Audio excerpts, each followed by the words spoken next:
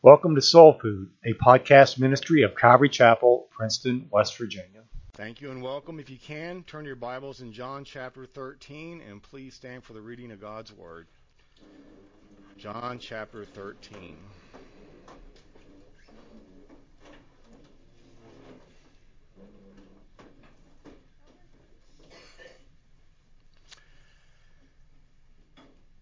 Now before the feast of the Passover, when Jesus knew that his hour had come, that he should depart from this world to the Father, having loved his own who were in the world, he showed them the full extent of his love. And supper being ended, the devil having already put it into the heart of Judas Iscariot, Simon's son, to betray him. Father, we thank you for your word today. We pray that we would behold wondrous things out of your law and allow it to change our hearts and make us a little bit more like Christ. We ask in your name, amen. You may be seated. Thank you.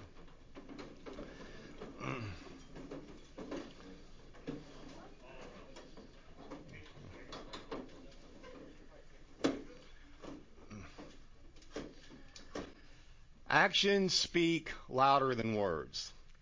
This expression is not always true, but it is sometimes true. And in some instances, it is only actions that speak at all. The need for action in some circumstances reminds me of the farmer who was stuck in the middle of the road with his donkey. The donkey had planted his feet firmly on the ground and would not move no matter what the farmer did. So the man stood there shouting at the donkey and getting angrier all the time. While this was going on, another farmer came down the road and immediately sized up the problem. "You want some help?" he asked. "I sure could use it," the first farmer answered, "but I don't think it will do any good. I've been shouting at this stupid donkey for half an hour, and it just won't budge." "I can fix that," the second man answered. He went over to the side of the road, picked up a 2x4, and then came back and smashed the donkey right between the eyes. After that, he stood back and said, "Let's go," in a normal tone of voice, and the donkey started off. "I don't understand it," said the owner. "I yelled at him, and he acted as if he didn't even hear me. You spoke in a normal tone of voice, and he moved off." "That's true," said the second man, "but first, I had to get his attention." I'm sure Jesus sometimes felt like that. He has talked and talked to his disciples about the importance of serving one another and taking the lower position. But in chapter 13, he is going to take those words and put them into action, and they will have about the same effect as getting hit by a 2x4. Look at verse 1 with me. Now before the feast of the Passover, when Jesus knew that his hour had come, that he should depart from this world to the Father, having loved his own who were in the world, he showed them the full extent of his love. As chapter 13 opens, Jesus' public ministry to Israel has ended, and there would be no more public discourses. In chapters 13 through 17, Jesus turned from public ministry to those who rejected him to private ministry to those who have received him. Chapters 13 to 17 record what we know as the upper room discourse. In these 5 chapters, we're going to see intimate teachings about service, love, the Holy Spirit, heaven, our union with Christ, and prayer. Alexander Maclaren eloquently puts it like this: "Nowhere else do the blended lights of our Lord's superhuman dignity and human tenderness shine with such luminous brightness. Nowhere else is his speech at once so simple and yet so deep. Nowhere else have we the heart of God so unveiled to us. On no other page, even of the Bible, have so many eyes glistening with tears looked and had the tears dried. The immortal words which Christ spoke in that upper chamber are his highest self-revelation in speech." Verse 1 tells us that this was right before the Passover. Now, the Feast of the Passover was the annual Jewish festival commemorating God's deliverance of Israel to the bondage in Egypt. Now, the name derived from the angel of death that would pass over the house of the Hebrews when he killed the firstborn of the Egyptians. Now, this Passover would be the last divinely authorized one. From this point on, there would be a new memorial, not one recalling the lamb's blood on doorposts, but the Lamb of God poured out for the many forgiveness of our sins. The Last Supper celebrated by the Lord with his disciples gave him the opportunity to use these elements of the Passover meal to form a transition from the Old Covenant Passover to the New Covenant of the Lord's Supper. The timeline of this would be that Jesus had entered Jerusalem on a Sunday, and on Monday he had cleansed the temple. Tuesday was a day of conflict as the religious leaders sought to trip him up and give evidence for his arrest. These events are recorded in Matthew 21 through 25. Wednesday was probably a day of rest, but on Thursday he met in the upper room with his disciples in order to observe the Passover. As you read through the Gospel of John, the shadow of the cross grows longer and darker until now we stand at the foot of the cross on the evening before the crucifixion. And somewhere between just 15 and 18 hours, the Lord will be suspended between the sky and earth as the sin bearer of all mankind. We are told in verse 1 that Jesus knew his hour had come and he was getting ready to depart from this world. Now there's a kernel of truth packed into that is very easy to read over, and it is this. Jesus knew he was about to depart from this world. Barring the rapture, that is something that everyone in this room needs to think about. There will come a day when we too will depart from this world. However, as weird as it sounds, if we know Christ, the day of our death will actually be the greatest day of our lives. Now, Thomas Brooks was an English Puritan preacher and author back in the 1600s. Though he's known best for his many books and theological essays, we also have several of his sermons in print, some of which are funeral sermons. In one funeral sermon, Brooks reminds his listeners that for the believer, death not only ceases to be a conqueror, instead, death actually becomes God's gentle helper. He writes, "Death is another Moses. It delivers people out of bondage and from making bricks in Egypt. Remember, this death is that in a moment frees a person from those diseases, corruptions, temptations that no duties, grace, or ordinances could do." He finishes by saying, "Every prayer then when we die shall have its answer. All hungering and thirsting shall be filled and satisfied. Every sigh, groan, and tear that has fallen from the saints' eyes shall be recompensed. That is not death, but life, which joins the dying one to Christ." I plead with you, if you have not done that already, to do that this morning. But the end of verse 1 is one of the most beautiful thoughts in all of Scripture, where we are told, having loved his own who were in the world, he loved them to the end, or he showed them the full extent of his love. Now, that's a very curious expression, the full extent of his love. In Greek, the word is telos, which literally means perfection. Jesus, having loved his own who were in the world, now at the end loved them perfectly. Now, it could mean simply that he showed them love to the very end, meaning even on his last night with them. But the words seem to mean something more than that, suggesting that what he was about to do was the ultimate expression of his love for them. Now, that's a fascinating thought, because the thing he was about to do was an incredibly common and mundane thing. We will see in a couple weeks that he was just going to wash their feet. It would be like saying, on their 50th wedding anniversary, Bob showed his wife the full extent of his love. He mopped the kitchen floor. Let me just be transparently honest and tell you that one of the things that I struggle to believe is the love of God. Now, some people struggle with the judgment of God or the wrath of God, but I don't. I've lived on this earth long enough to know that we deserve wrath and judgment. The harder thing for me to accept is the love of God. Why?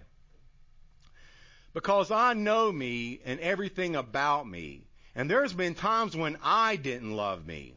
So how can a morally perfect and pure God possibly love me?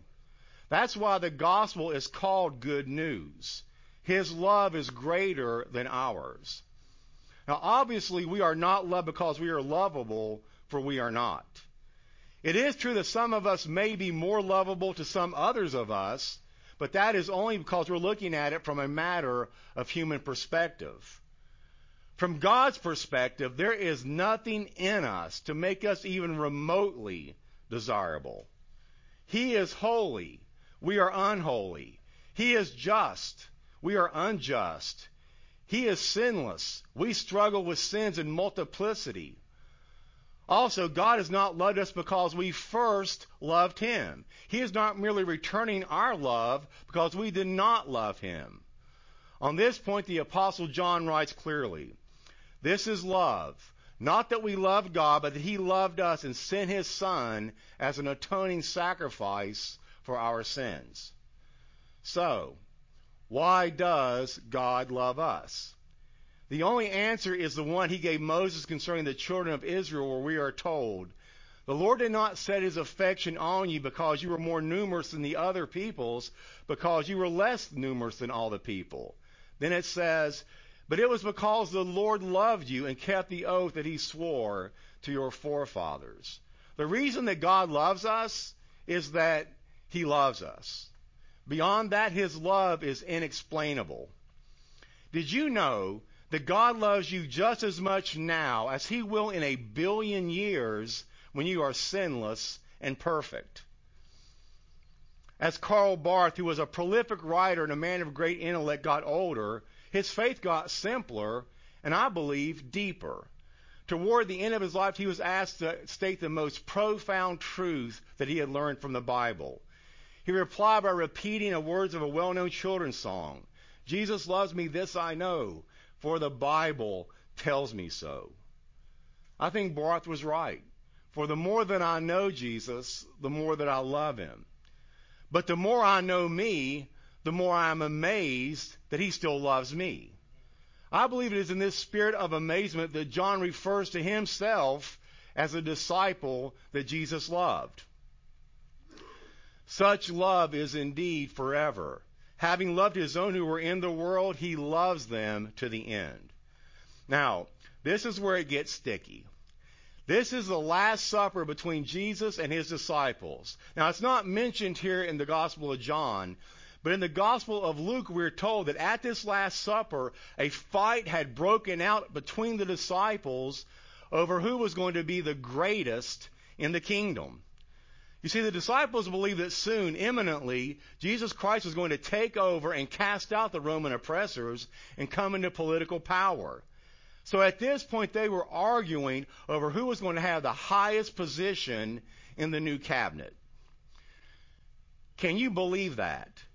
Here are the disciples arguing about who's going to get the bigger office, the one in the corner with all the windows and the pretty secretary. In fact, not long before this, it's even worse.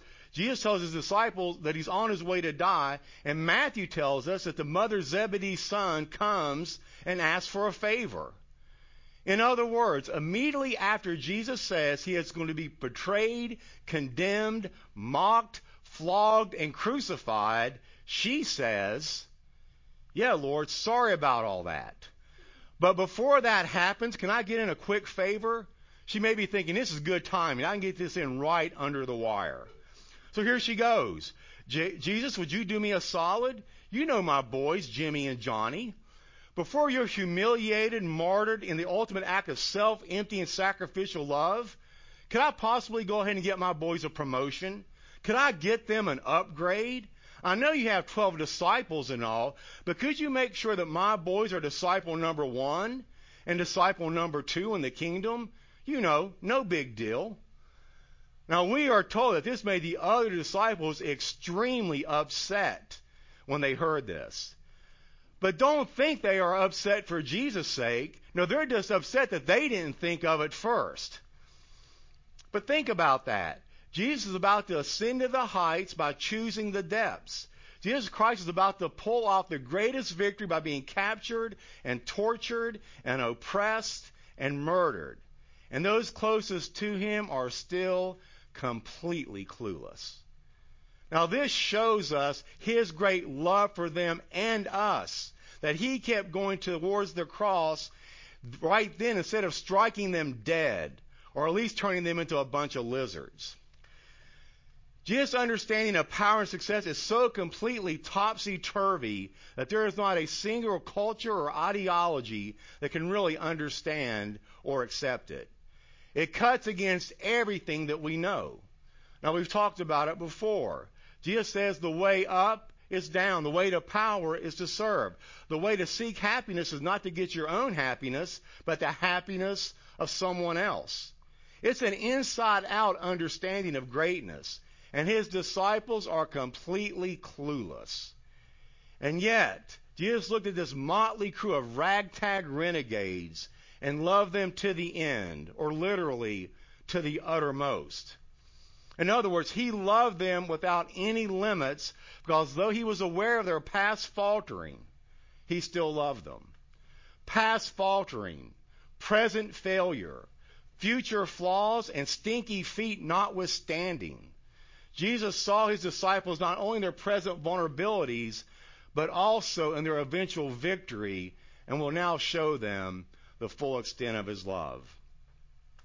Verse 2, please, and we can all go eat tacos. And supper being ended, the devil having already put into the heart of Judas Iscariot, Simon's son, to betray him. The word traitor is an ugly word in any language. There are few people more despised than those who betray their country, cause, or trust. And nations have generally reserved the severest punishment, often the death penalty, for those who commit acts of treason.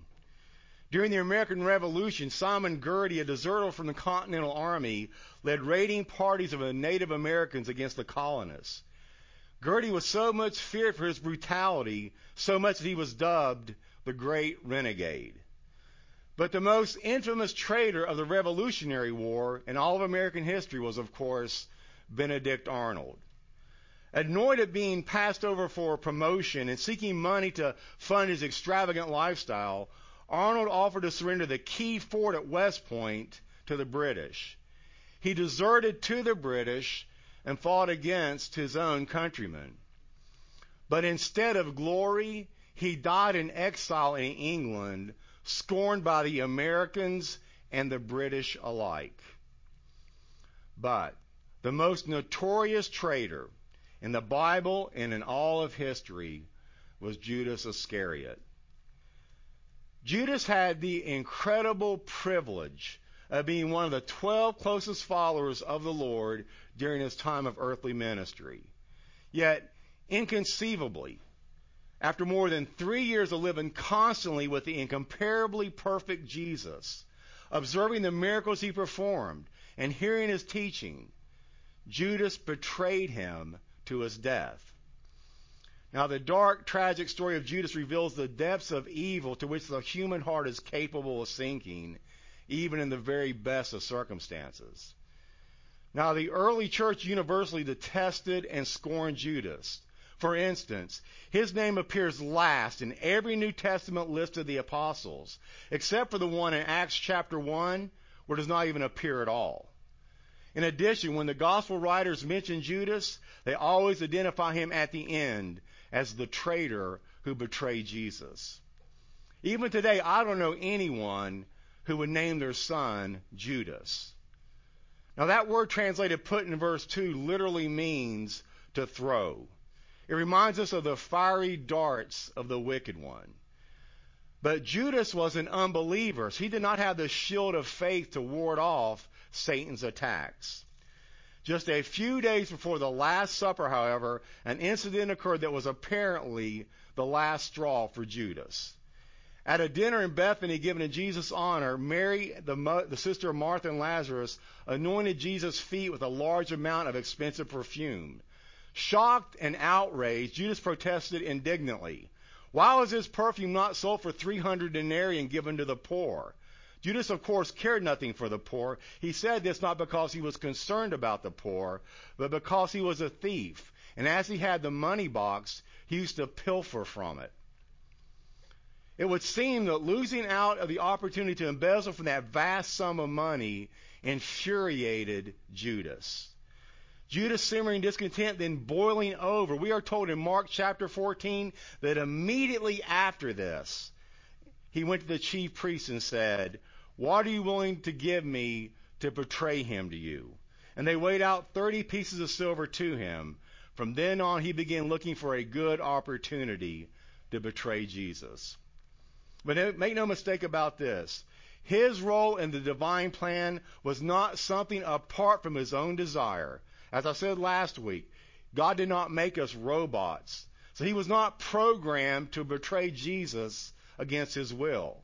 Judas freely chose to do what he did and was accountable for those actions. But what's concerning to me is what began in the life of Judas as simple greed has turned into the greatest act of betrayal in all of human history. Do you know what that teaches us this morning? Your temperament leaves you more susceptible to some sins than others. So, do you know yourself? John Owen warns that he who watches not this thoroughly, who is not exactly skilled in the knowledge of himself, will never be disentangled from one temptation or another all of his days. So we should pay close attention to the peculiar lust or corruptions that have become firmly rooted in our hearts. While we could call Delilah sins, maybe we could call them our darling delights. Delilah sins, like Samson's Philistine mistress, likes to sit on our laps and whisper sweet nothings into our ears. But in the end, they will betray us to our enemies in a heartbeat and cut off all of our moral strength. One commentator puts it like this: we must especially watch against the infirmity that mostly annoys us. These are the specific sin patterns we have cultivated through willful and habitual sin. I like this part.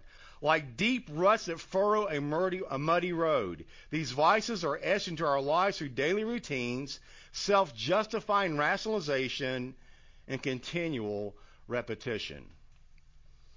The proverb says, "A righteous man seeks to understand his way, while the folly of fools is deceit." What that means is, honest men and men are always going to be doing honest introspection, and they are big enough to apologize and make restitution when they are wrong. Now, a fool will not apologize to God or to anyone. They will simply stiffen their neck and harden their heart. I've learned that about 90% of counseling is like working with a rusted bolt that won't turn.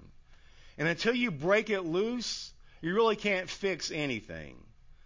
Likewise, when a person is willing to admit their sin, you can now begin to work with them. But there is something about the human race that just doesn't like to admit that we are wrong. Now, this is nothing new, of course. Aaron, did you make that golden calf? No, sir, Mr. Moses. All I did was throw in the gold and out popped this calf. Crazy, ain't it? Adam, who told you that you were naked? Did you eat from that tree I told you that were off limits? Well, Lord, the woman that you gave me, which I didn't ask for, by the way, it wasn't a prayer request or anything, she led me into this. So I'm just going to mosey on over there and eat a banana while you two work this thing out. So here's the thing. We all need to realize this morning that we are all capable of to some extent, of having some Judas-like qualities if we don't proactively choose to continually walk in the Holy Spirit. What do I mean? Throughout history, many people have identified themselves as followers of Christ by various external marks, such as special clothes or even distinctive haircuts. In more recent times, some have worn lapel pins, crosses, or other jewelry, or they've donned Christian clothing that has a theme on it, or they've affixed Calvary Chapel bumper stickers to their cars, which, by the way, I have in my office if you want any. But these external displays of loyalty to Christ are not necessarily wrong, and at times they can be helpful in drawing attention to someone's Christian testimony. But it is not such superficial outward symbols that ultimately mark a true follower of Christ.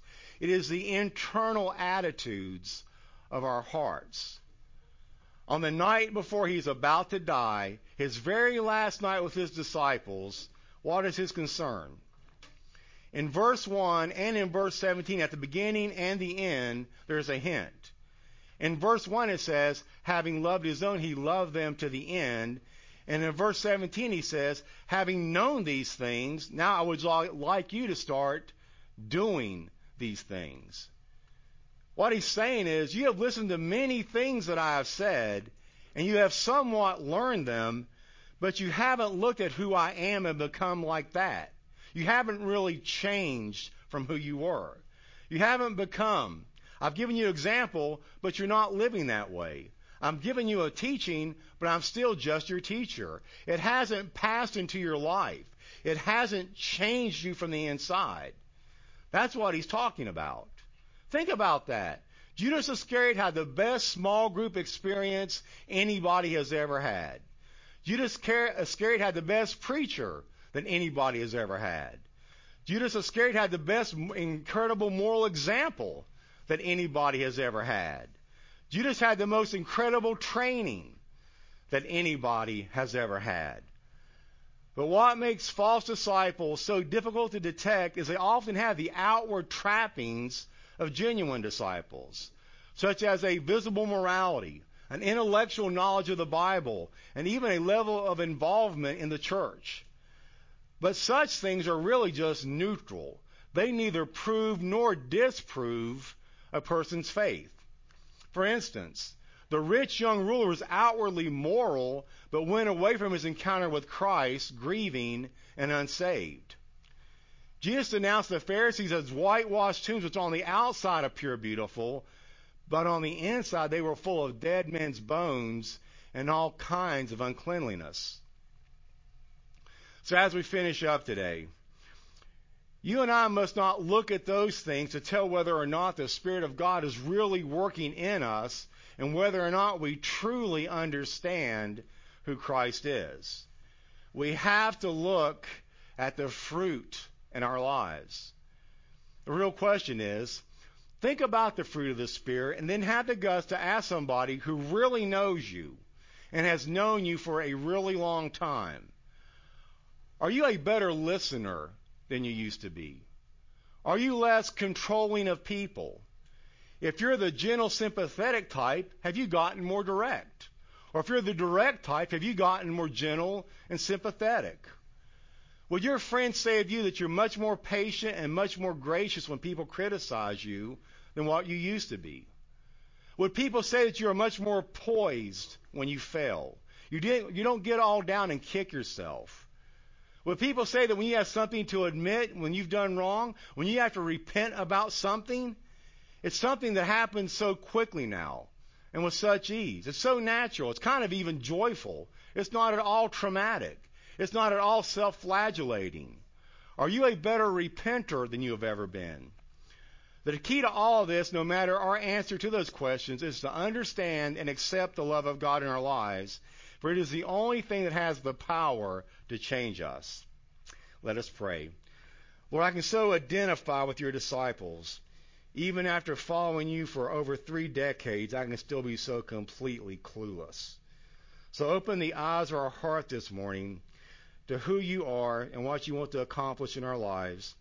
And we ask this in the name of our servant King. Amen. I don't know.